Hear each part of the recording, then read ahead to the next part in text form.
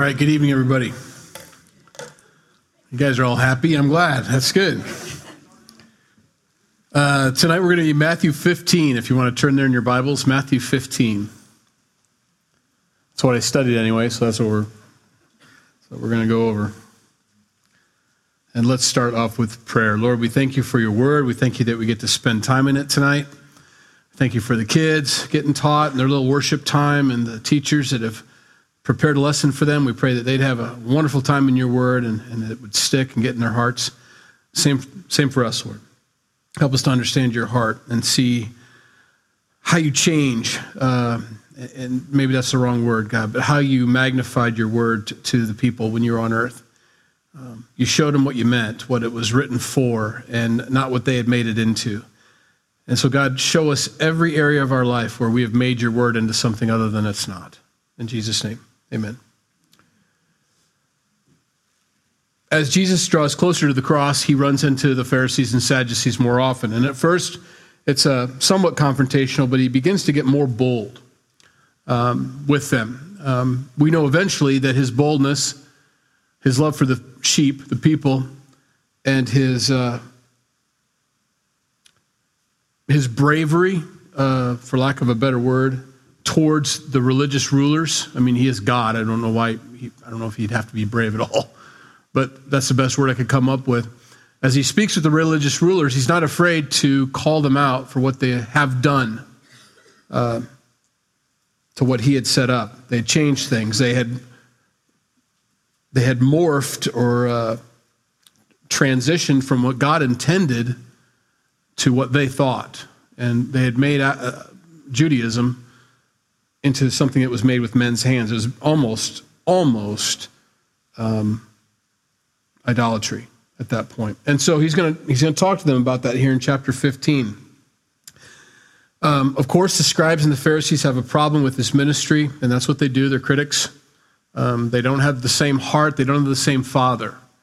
So you have to know where they're coming from. They're coming from people, or coming from a place in their heart where they haven't had a close relationship with God for a very long time, if ever.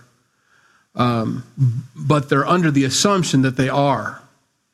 That's a very dangerous place to be. It's almost better when ministering to people to talk to someone like it's a cold call. And if you don't know what that means, that you've never been in sales before, it's a very tough call to make. It's the 1,000-pound phone where you have to pick up the phone and call someone who is not expecting you to call and tell them that you've got something that they need. It's a 1,000-pound call, the cold call. Well, it's almost easier to minister to somebody who's never been to church, who's never had a relationship with Jesus, and have that cold call moment with them than those who have been inoculated with Christianity, that have grown up in this, that, or the other, offended here, there, and the other, and have a mixture of doctrines from across the board. And to try to explain things to them or tell them about Jesus, it's almost impossible. And so he is coming to this group with that understanding. Now, he is the author of Scripture. He is the author. We have to remind ourselves of that sometimes. He is the one that wrote the law. He's the one that was speaking to Adam and Eve and Moses and Abraham. And, he is. He's the great I am. And so when he's speaking to these guys, he's coming across with that authority, and they don't see it. They don't understand it. They don't think he has any right. They have a far different view of him than actually who he is. Okay. Verse 1. Then the scribes and the Pharisees who were from Jerusalem came to Jesus saying, "Why do your disciples transgress the tradition of the elders? For they do not wash their hands when they eat bread." Now, what they mean is they're not washing their hands in the way that we have held the tradition for so long. This is how you wash your hands. And it was quite an operation. There's quite a bunch of rigmarole that you have to go through in order to get to the eating your bread and your fish or whatever it was. And if you've ever watched a surgeon wash their hands or seen it on TV, the scrubbing and then the whole thing and let it drip off your elbows so you stay sterile. They had that and more so to washing the hands. Now, that's what they're confused with. Why aren't these guys washing their hands? They must have blew a gasket when they saw him feed the 5,000 with 5 loaves and 2 bread, and 5 loaves and 2 fish. It's like nobody was doing what they were supposed. How come your guys do this? If you're a man of God, you'd be doing this right, is is their thought. Traditions. They're not talking about God's word, they're talking about traditions, and there's a big difference between those two. And Jesus is going to make a point to teach them that. This is a teachable moment for Jesus. He always saw these opportunities and used them to bring these guys around. So instead of answering their question as to why we transgress the tradition of the elders, he counters with an accusation. Verse 3, he answered and said to them, why do you also transgress the commandment of God because of your tradition? I'll see your tradition and I'll raise you a commandment, basically is what he's getting at. For God commanded, saying, honor your father and your mother, and he who curses father or mother, let him be put to death. But you say, whoever says to his father or mother, whatever profit you might have received from me is a gift to God, then he need not honor his father or mother. Thus you have made the commandment of God of no effect by your tradition. Hypocrites. Well did Isaiah prophesy about you, saying, these people draw near to me with their mouths and honor me with their lips, but their heart is far from me, and in vain they worship me, teaching as doctrines the commandments of men. We've used that scripture many times in different parts of scripture. We'll cross-reference to this one here, teaching as doctrines the commandments of men. There's a lot here. There's a lot for us to get from this. Jesus is obviously the obvious. You guys think your traditions are more important than God's commandments, and I'm trying to tell you that God's commandments are far more important than your traditions. We're on opposite sides here, and he makes that point clear by telling him that. God gave a commandment to honor your father and mother, and you say, and here's the explanation, you say that you can say, any profit I was going to make from that land, although I should tithe it, or that I should take care of my family with that, or take care of my parents with that, I've already committed that to God, and therefore it's pledged, it's promised. Sorry, Mom and Dad, I can't help you out with that. Now, there's a lot that's not said here, and I'll do my best to explain what we think is happening here. It's the idea that it's almost like you're promising your inheritance or your wealth after you die to go to the church, and therefore I can keep it and use it the whole time I'm alive. You know, it's like an annuity maybe or something like that, where you reverse mortgage or whatever you want. I'm going to keep this, but when I die, I've already promised it to the church. Therefore, if my mom and dad need any help at all, I can't use any of my property because I've already promised it to the church when they die. And to do that would be stealing from God. And therefore, and that's how they got to keep all their money to themselves while they were alive, and also look good because we've also promised it. And so the Pharisees are like, yeah, we'll take that. We'll be glad to be at the end of your will or whatever. And so we think that that's what's happening here. What I learned from this, or I think what we can all gather from this, is I get that question sometimes. What does it mean to honor your father and mother? Does it mean at the age of 30 that I still listen and do whatever my mom and dad say? No, especially if it's counter scripture. That's not honoring your father and mother by just being obedient to them because your mom and dad might be heathens. And they might tell you to go do this, that, or the other thing. That doesn't mean as a 30-year-old man or woman that you need to do what they tell you to do. He's like, no, I follow Jesus. I'm not going to do that. So no. What it means is you need to be respectful of them, of course, but it doesn't mean you throw out Christ or your relationship with him for their sake. Sorry if it offends you. Jesus was very clear. Let the dead bury the dead. In other words, I want you to come follow me. Don't say that you're going to stay and bury your dad. No, I want you to follow me. Let the dead bury the dead. So that's not what it means. Here's what it does mean here, though. It does show us that as kids, adult children, that we do have a responsibility to take care of our parents and relieve them of their financial burdens when they're older. It really does. Now, the scripture is very clear as far as parents, we need to leave our kids an inheritance, do the best we can anyway, financially or spiritually, of course. That's a given, but financially also. But it does show us that as children, if we're able to relieve our parents of any burdens financially, we should do that. That's what this is saying. You're saying that they can't honor their father and mother with their possessions because you've already laid claim to them, and that is contrary to what God's word says when it says honor your father and mother. And so if we can help, we should help them out any way we can. And I think that just kind of is natural, or it should be for us. Of course, you're going to take care of your parents if you can help them out. Of course, you're going to take care of them. I mean, that's what the whole thing about widows is all about. Take care of your mom, you know. I don't know. That's her responsibility. No.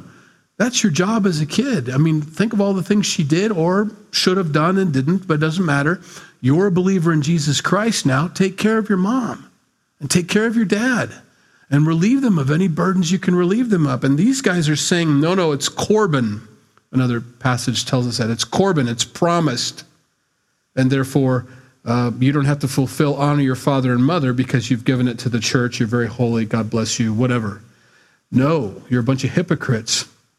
And Jesus calls them for what they are. He says, Isaiah prophesied about you guys. He said that you guys would draw near, but your hearts are far from me. And that can happen to any of us. That's something we're all in danger of. To have that appearance of drawing near to God, but in our hearts we're far from God. And nobody will know it but you. That's just it. No one will know it from you, or except you. You're the only one that knows your heart and your relationship with God. But it comes out in oftentimes the way we act and what we do with our lives, what we say.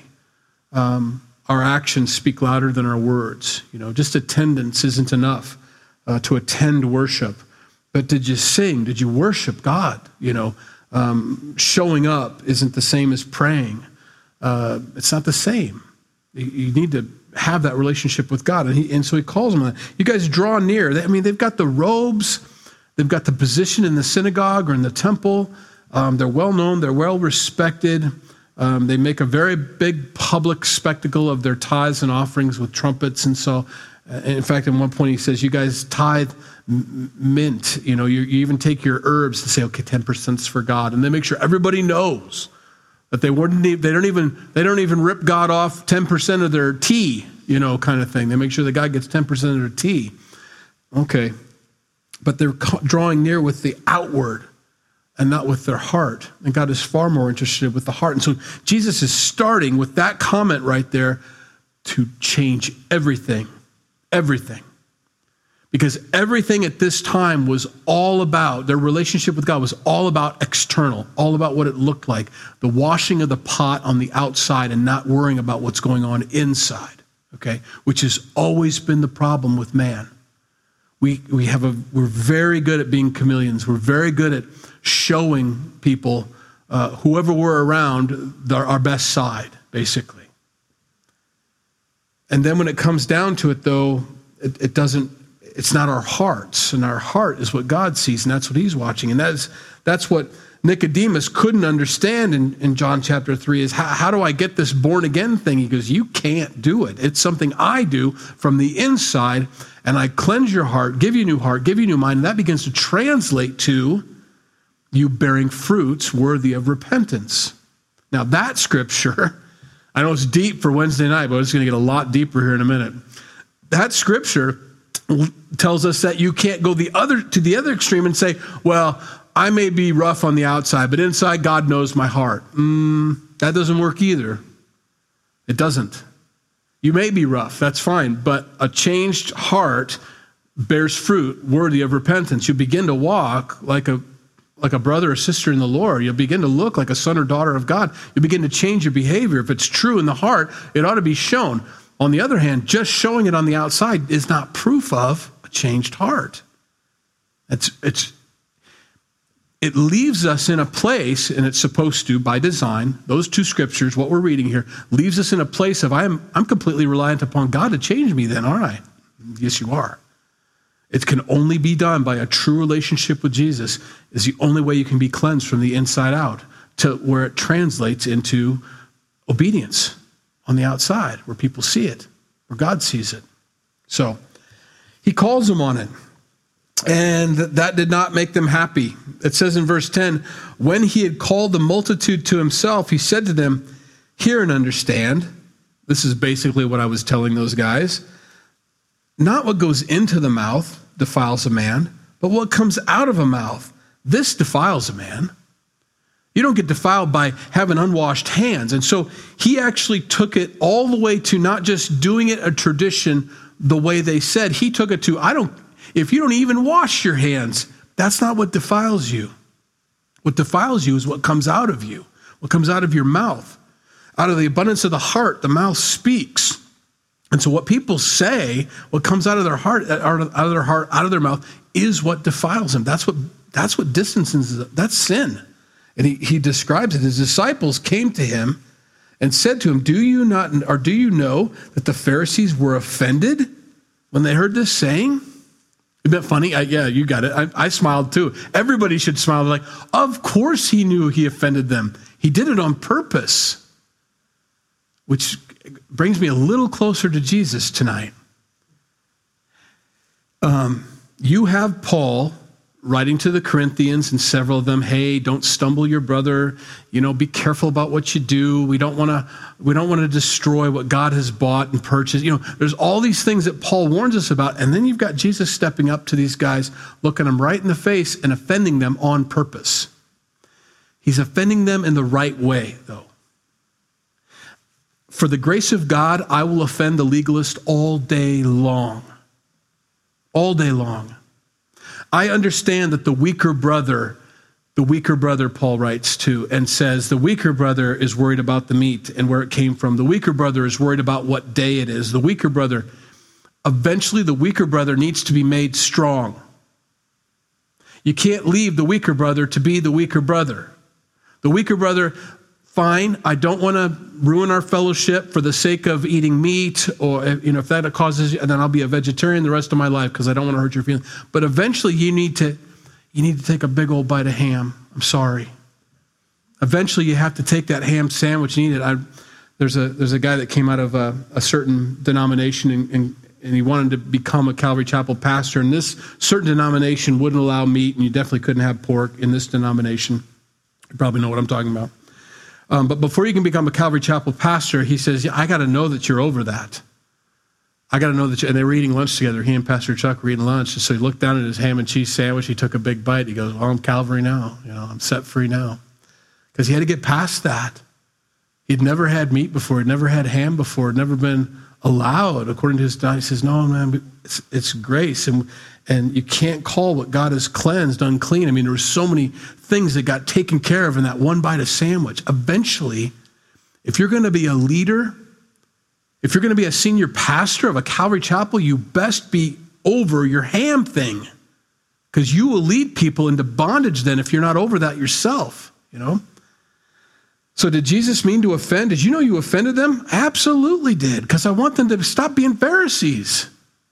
They've got to stop doing this to people. They've been doing this unchecked for years now. And I've come on the scene as God come in the flesh, whether they recognize it or not, to check them. It's not okay what you're teaching people. It's not okay to take my word, my law, my commandments, and trump these commandments of God with your dumb traditions that you've made up. Not okay. Did you know you offended him? Of course he did. Here's what he follows up with. Verse 13. And he answered and said, every plant which my heavenly Father has not planted will be uprooted. Let them alone. They are blind leaders of the blind. And if the blind leads the blind, both will fall into a ditch. Wow. Now you've offended everybody. I mean, let's just make it a clean sweep, We're very careful on how we talk to people, and I think that comes from a genuine heart of, I just want them to come to know the Lord. I don't want to hurt their feelings. I want them to gently be brought in through grace, and God, through his word, can do whatever he wants to do. But Jesus is at a place now where he's calling the religious rulers of the day blind leaders of the blind. And the only people that follow the blind leaders are the blind people, and they're all going to fall into a ditch anyway. What difference? I mean, it's very bold what he's saying here. You can see why they're going to get very upset with him. You can see why they're going to take him to the cross. You're going to see why that's all they think about is putting him to death, because he is so offensive to them.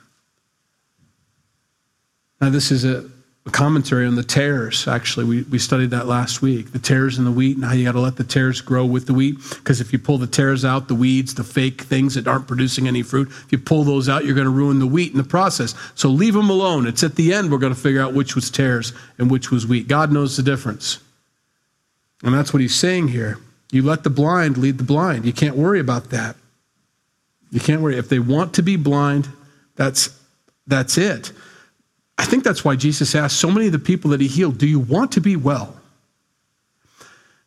And for the world, when someone comes to me and they want to challenge me on Jesus or talk to me about Christianity, or I might even start the conversation and they try to argue, I'm saying, okay, before we go any further, do you even want to know if there's a God? Because that's where we're starting here, but I don't want to waste my time. If you don't even want to know that there's a God, you go your way, I'll go my way. Because you're blind and I have sight spiritually, and I'd love to give you sight. I'd love to lead you to the one who can take away those blinders and take them off of you so that you can see the truth. But if you don't want to know it, then you're the blind, and that's okay. Have it your way. So Peter follows up in verse 15 and answered and said to him, explain this parable to us. Well, Peter, you should have known. And he expects them to understand this. I just called these guys blind leaders. Now they're having a hard time with the fact that these people, these Pharisees that they've respected for so long, are now by their Messiah, their rabbi, they're being called blind leaders of the blind. Okay, is it really, are we missing something here? Or are you really saying that they're going to fall into the ditch? The ditch. Hell. That's exactly what he means. But it's hard for them to receive that. So Jesus said, are you also still without understanding?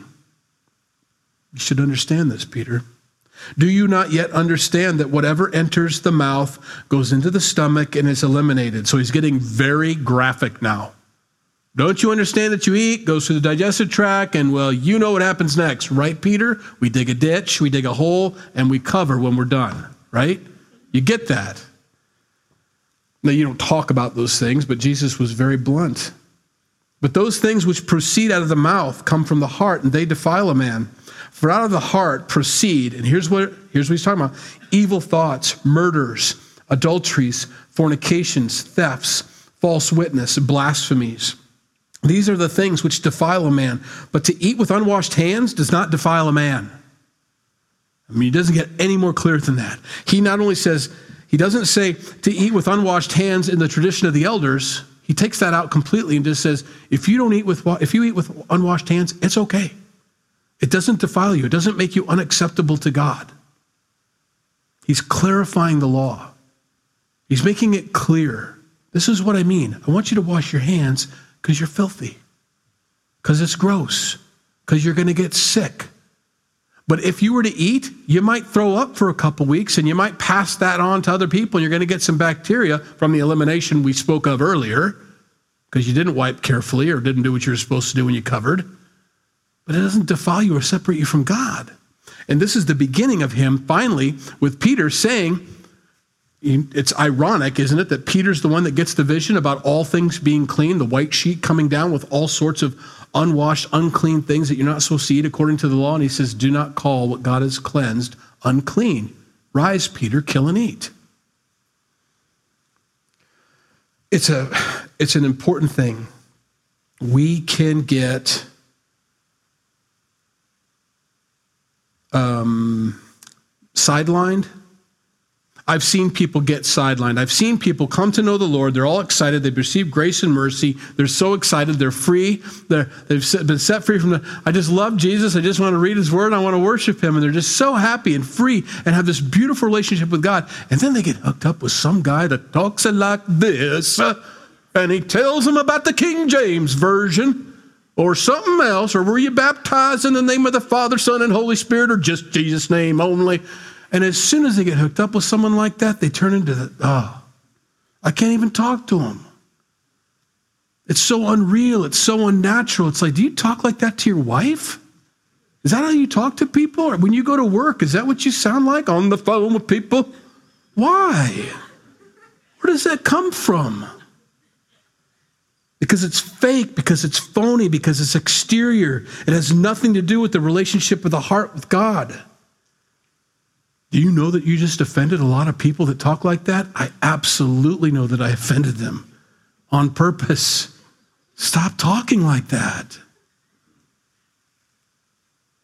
I mean, Jesus is not happy with what's happened. And he's there. He's fixing, he's correcting, he's exhorting, he's encouraging, he's spanking, basically. No, this is not okay, Peter. These poor guys, these poor fishermen have grown up their whole lives knowing that they were nothing like the Pharisees and wishing that they were. And Jesus is saying, please don't become like the Pharisees. And they've never heard that before. They thought that was the goal. They thought I thought this is what God wanted us to be like. For all they knew, this is what God expected from everybody. They all talk like that. No. So, here we go. Verse 21. Then Jesus went out from there and departed to the region of Tyre and Sidon. And behold, a woman of Canaan came from that region and cried out to him, saying, have mercy on me, O Lord, Son of David. My daughter is severely demon-possessed. But he answered her not a word, and his disciples came and urged him, saying, send her away, for she cries out after us. Now, she is not Jewish, okay? She's a Canaanite, basically, from Tyre. There's a picture, it's like a little Syrian and the whole thing going on here, but not Jewish.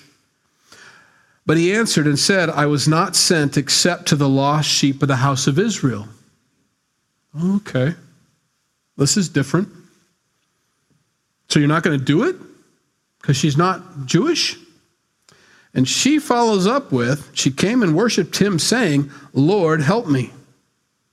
And he answered and said, it is not good to take the children's bread and throw it to the little dogs. Now, many have tried to explain this away and they say, well, what he meant was puppies. Well, that makes it cuter, but we're talking different species. You know? Oh, yeah, well, puppies, so he thinks she's a cute little puppy. Well, no, you're a dog compared to the people I'm here to say. So, now, that's us. There ain't a Jewish person in here, I don't think. If you're Jewish, way to go. They're not talking about you. But this is us. Every one of us, Jesus just called a little dog. Are we offended? Well, most of us instinctively say, no, I don't care. I kind of am a little dog. You know, I mean, we all get it. We all understand what he's getting at. Well, we're going to go deep here tonight. It's not good to take the children's bread and throw it to the little dogs. And she said, yes, Lord. Yet even the little dogs eat the crumbs which fall from their master's table. And Jesus answered and said to her, now here's what we've been waiting for. Oh, woman, great is your faith. Let it be to you as you desire. And her daughter was healed from that very hour. We were waiting for that exhortation, weren't we? We're like, okay, phew. Finally, Jesus showed up and did what we thought he was going to do. Okay, you ready? I'll do my best. Jesus is not being racist here. Some of you know the article that I'm about to read from. Pastor Brandon Robertson, and yes, I'm here to offend him, made in a recent TikTok video teaching on this passage right here. Did you know, and this is his words, did you know that there's a part of the Gospel of Mark where Jesus uses a racial slur? It's in Mark chapter 7. There's an account of a Syro-Phoenician woman, a woman who is Syrian and Greek, both of which were strong biases against within the Jewish community. And she comes to ask Jesus to heal her daughter who was possessed by a demon. And what is Jesus' response? He says, it's not good for me to give the children's food, meaning the children of Israel's food, to dogs. He calls her a dog. What's amazing about this account is that the woman doesn't back down. She speaks truth to power. She confronts Jesus and says, well, you can think that about me, but even dogs deserve crumbs from the table. And her boldness and bravery to speak truth to power actually changes Jesus' mind. Jesus repents of his racism and I know, sorry. I almost got through that with a straight face. And extends healing to this woman's daughter. I love this story because it's a reminder that Jesus is human. He had prejudices and bias, and when confronted with it, he was willing to do his work, and this woman was willing to stand up and speak truth. Now, okay. I used to just laugh these things off and say, okay, yeah, but this is becoming more and more common. Now, this pastor is a homosexual. Yeah. And so you could throw away everything he said so far, not because necessarily he's homosexual, but because he's already taken God's word and removed it from his vocabulary so that he can embrace who he is. So you can already say, well, he's already gone down that road of blacking out scripture. I can discount what he says based off that alone. I don't want us to do that tonight. So we could just go, oh, pshaw, this guy, he's TikTok. Oh, he's on TikTok, TikTok. Well, that's from the devil. No, not everything on TikTok's from the devil. I mean, Facebook, Twitter, TikTok, those are all just tools. They can be used for good or dark. It doesn't, good or evil, doesn't make any difference. So TikTok isn't the problem either, although we could throw him out. He's on TikTok. You want to do it based off of facts. God's word is very, very good at protecting itself, of qualifying itself, of explaining itself. You can't outwit God's word. He has not come up with anything new. In fact, what he's done here is exposed his ignorance of Scripture. And I want us to come from that standpoint. Because when this comes up, for me to look at this pastor and say, but you're a homosexual, so I'm not listening to anything you have to say. Well, that doesn't deal with what he's taught. Okay? For me to say you're on TikTok doesn't deal with what he's taught. I want to deal with what he's taught here. Okay, what about it? Suppose he's straight. Suppose he's white. Suppose he's a Southern Baptist. Suppose he was a Calvary Chapel pastor. Suppose he took away everything off the table that we would normally throw away. Let's talk about what he taught here from this scripture, because it's a difficult passage. All of us were relieved to hear him in verse 28 say, "O woman, great is your faith, let it be to you as you desire." Oh, I mean, we all want that. We didn't want him to leave it with, "You're a dog and we're better than you," right? Okay. So is Jesus a racist? Well, if he learned something here, that means he had forgotten what he had said earlier, because this is not the first time he's come in contact with someone who wasn't Jewish. This isn't the first time that he's commended someone who wasn't Jewish for their faith. In fact, this isn't the first time where he actually looked at the Jewish people and says, "Where's your faith compared to this person over here?" He's never had a problem with whether they were Roman, the centurion, Matthew 8, verse 5, which is 7 chapters before this. "I've never seen such great faith in all Israel from a Roman centurion." He was about the worst of the worst compared to the Pharisees. But he didn't condemn him because he's Roman. He didn't condemn him because he was of a different nationality or anything. It was very obvious that he was impressed, okay? So he's not learning anything new here. So what is he doing here? He's teaching persistent faith. He's teaching us to cry out more. He's teaching us to say, don't come deserving, come undeserving, and see how I respond. I mean, that's the point of this. In Matthew chapter 13, 2 chapters earlier, he taught on, and let me get to there, a part where he said, remember when he was in Nazareth and he wasn't received? I told you we were going to go deep. Okay, so we got to put this together.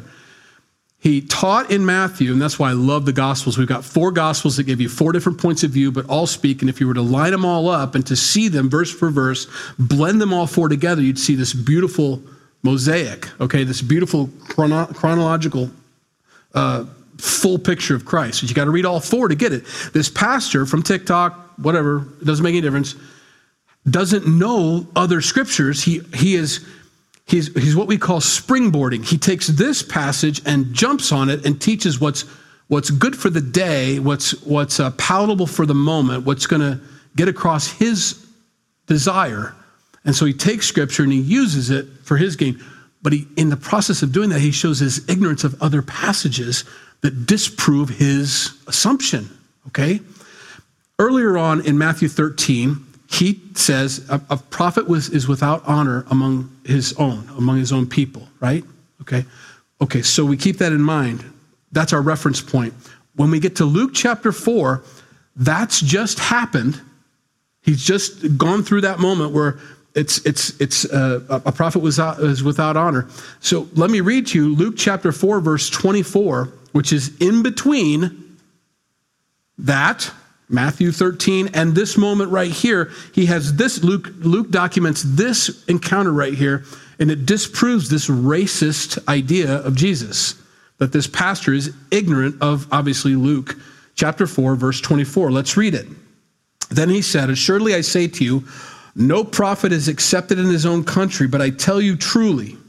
Okay, so we now have a reference point that this happened before. I have to make that clear. Verse 25, "But I tell you truly, many widows were in Israel in the days of Elijah, when the heaven was shut up 3 years and 6 months, and there was a great famine throughout all the land. But to none of them was Elijah sent, except to Zarephath in the region of Sidon, to a woman who was a widow. There were many lepers in Israel, Jewish lepers, in the time of Elisha the prophet, and none of them was cleansed except Naaman the Syrian." You understand where I'm going with this? Jesus, before this moment right here with this woman, has already talked to other people. Listen, Israel, you've all had problems, but we've had these problems since the beginning of time. Way back when Elijah was around, way back when Elisha was around, all we could find were people of faith of other nationalities. You Israel people don't get it. You Jewish people are not understanding who it is and when God is speaking. You don't understand that. He's never been racist. He's always been worldwide. He's always loved anybody that needs help, who trusts in him. He's always desired Egypt to know who he was and the Ethiopians to know who he was. He's always been like that. To say that Jesus was a sinner, to say that this passage teaches that Jesus was a sinner that needed to repent of his racism, is just ignorant. Not just foolish and blasphemous and makes me mad as a Christian. It's provably wrong. I've run into these pastors. It started off with Rob Bell. I remember when I first got to be a pastor and I came across Rob Bell and the Velvet Jesus, or whatever that dumb book that he wrote was. Oh, everybody loved that book. All the college students were, he's just so deep. And so he was an idiot. And he showed himself foolish from the very beginning. That's offensive. You shouldn't call people idiots. He was an idiot. He taught from the very beginning.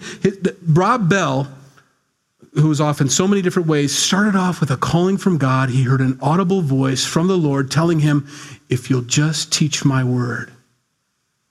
And I'm like, that's the only genuine part of the book. Because right after that, he started not teaching God's word. God told Rob from the very beginning, "If you just teach my word, I'm going to do a wonderful work." And then he stopped teaching God's word and got off on this weird, bizarre, which is what this pastor's doing. He's off on some weird, bizarre thing because he doesn't believe God's word is true. I don't understand this passage. How can this be? How could he be so mean to this woman to call her little dog? Do you not understand his character? How he has in the past said, Elijah went to the widow that wasn't Jewish. Elisha went to healed the leper, and so on. And I've talked about the centurion who's Roman, and I can't get any respect from the people I came to minister to. In other words, my primary mission was to minister to these beautiful children of God, these Jewish people, and none of them want me. I know that's deep. I know it's Wednesday night. I know there's a lot of things, and maybe it wasn't as deep as I made it out to be, but we have to be, especially in these days, steadfast and immovable in God's word. He protects ourselves from those ridiculous assumptions that Jesus was somehow racist and had to learn, because that doesn't make sense, because I know that he healed Naaman. And Naaman was a Syrian, and I know that he healed, and I know just 2 chapters ago, he told me, that tells me that guy didn't read. People will make great assumptions about the Christian faith. They'll make great assumptions about Jesus. They'll do all sorts of things. And if we don't know his word, and if you don't know his word, it doesn't matter how well you know it, but if you've read it the Holy Spirit will bring it to your remembrance just like that. Well, this guy says he's a racist, but I recall reading something somewhere, and that's good enough. Right there. Find it. Find it. Take the time. Dig. Where did I read that? Where did I find this? Ridiculous pastor has put more things together in my head than maybe 5 to 10 years worth of Bible study, because I was so offended by, first of all, many of the things. I thought, you can't throw out what he said just because he's that, or because he came from that platform, or because he said these things. I need to know why that's wrong from Scripture. And I was able to do it. Put it all together and say, yeah, but Scripture teaches otherwise, so you're wrong. And we need to be able to do that. And the more I read through this, and the more you read through your Bible, you don't have to memorize it. The Holy Spirit will say, you read that. You read that. How long ago? 3 months ago. Where was I 3 months ago? I think I was somewhere between, and he gives you there's like 3 books of the Bible. Oh, God, help. You'll find it. The Holy Spirit will just, boom, there it is. Oh, that's right. Oh, and that works here. Oh, and that goes with that. And you'll start cross-referencing yourself. You don't need the center column reference anymore. All of a sudden, the Holy Spirit just starts bringing all this stuff together. Oh, yeah, okay. God's word protects itself. All right, I got 2 minutes to finish the chapter. Ready?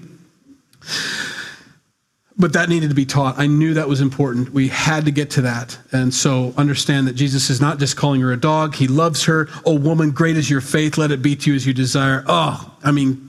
You are commended for trusting and believing in me. Jesus departed from there, skirted the Sea of Galilee, went up on the mountain and sat down there. Then a great multitude came to him, having with them the lame, the blind, the mute, the maimed, and many others. And they laid them down at Jesus' feet, and he healed them.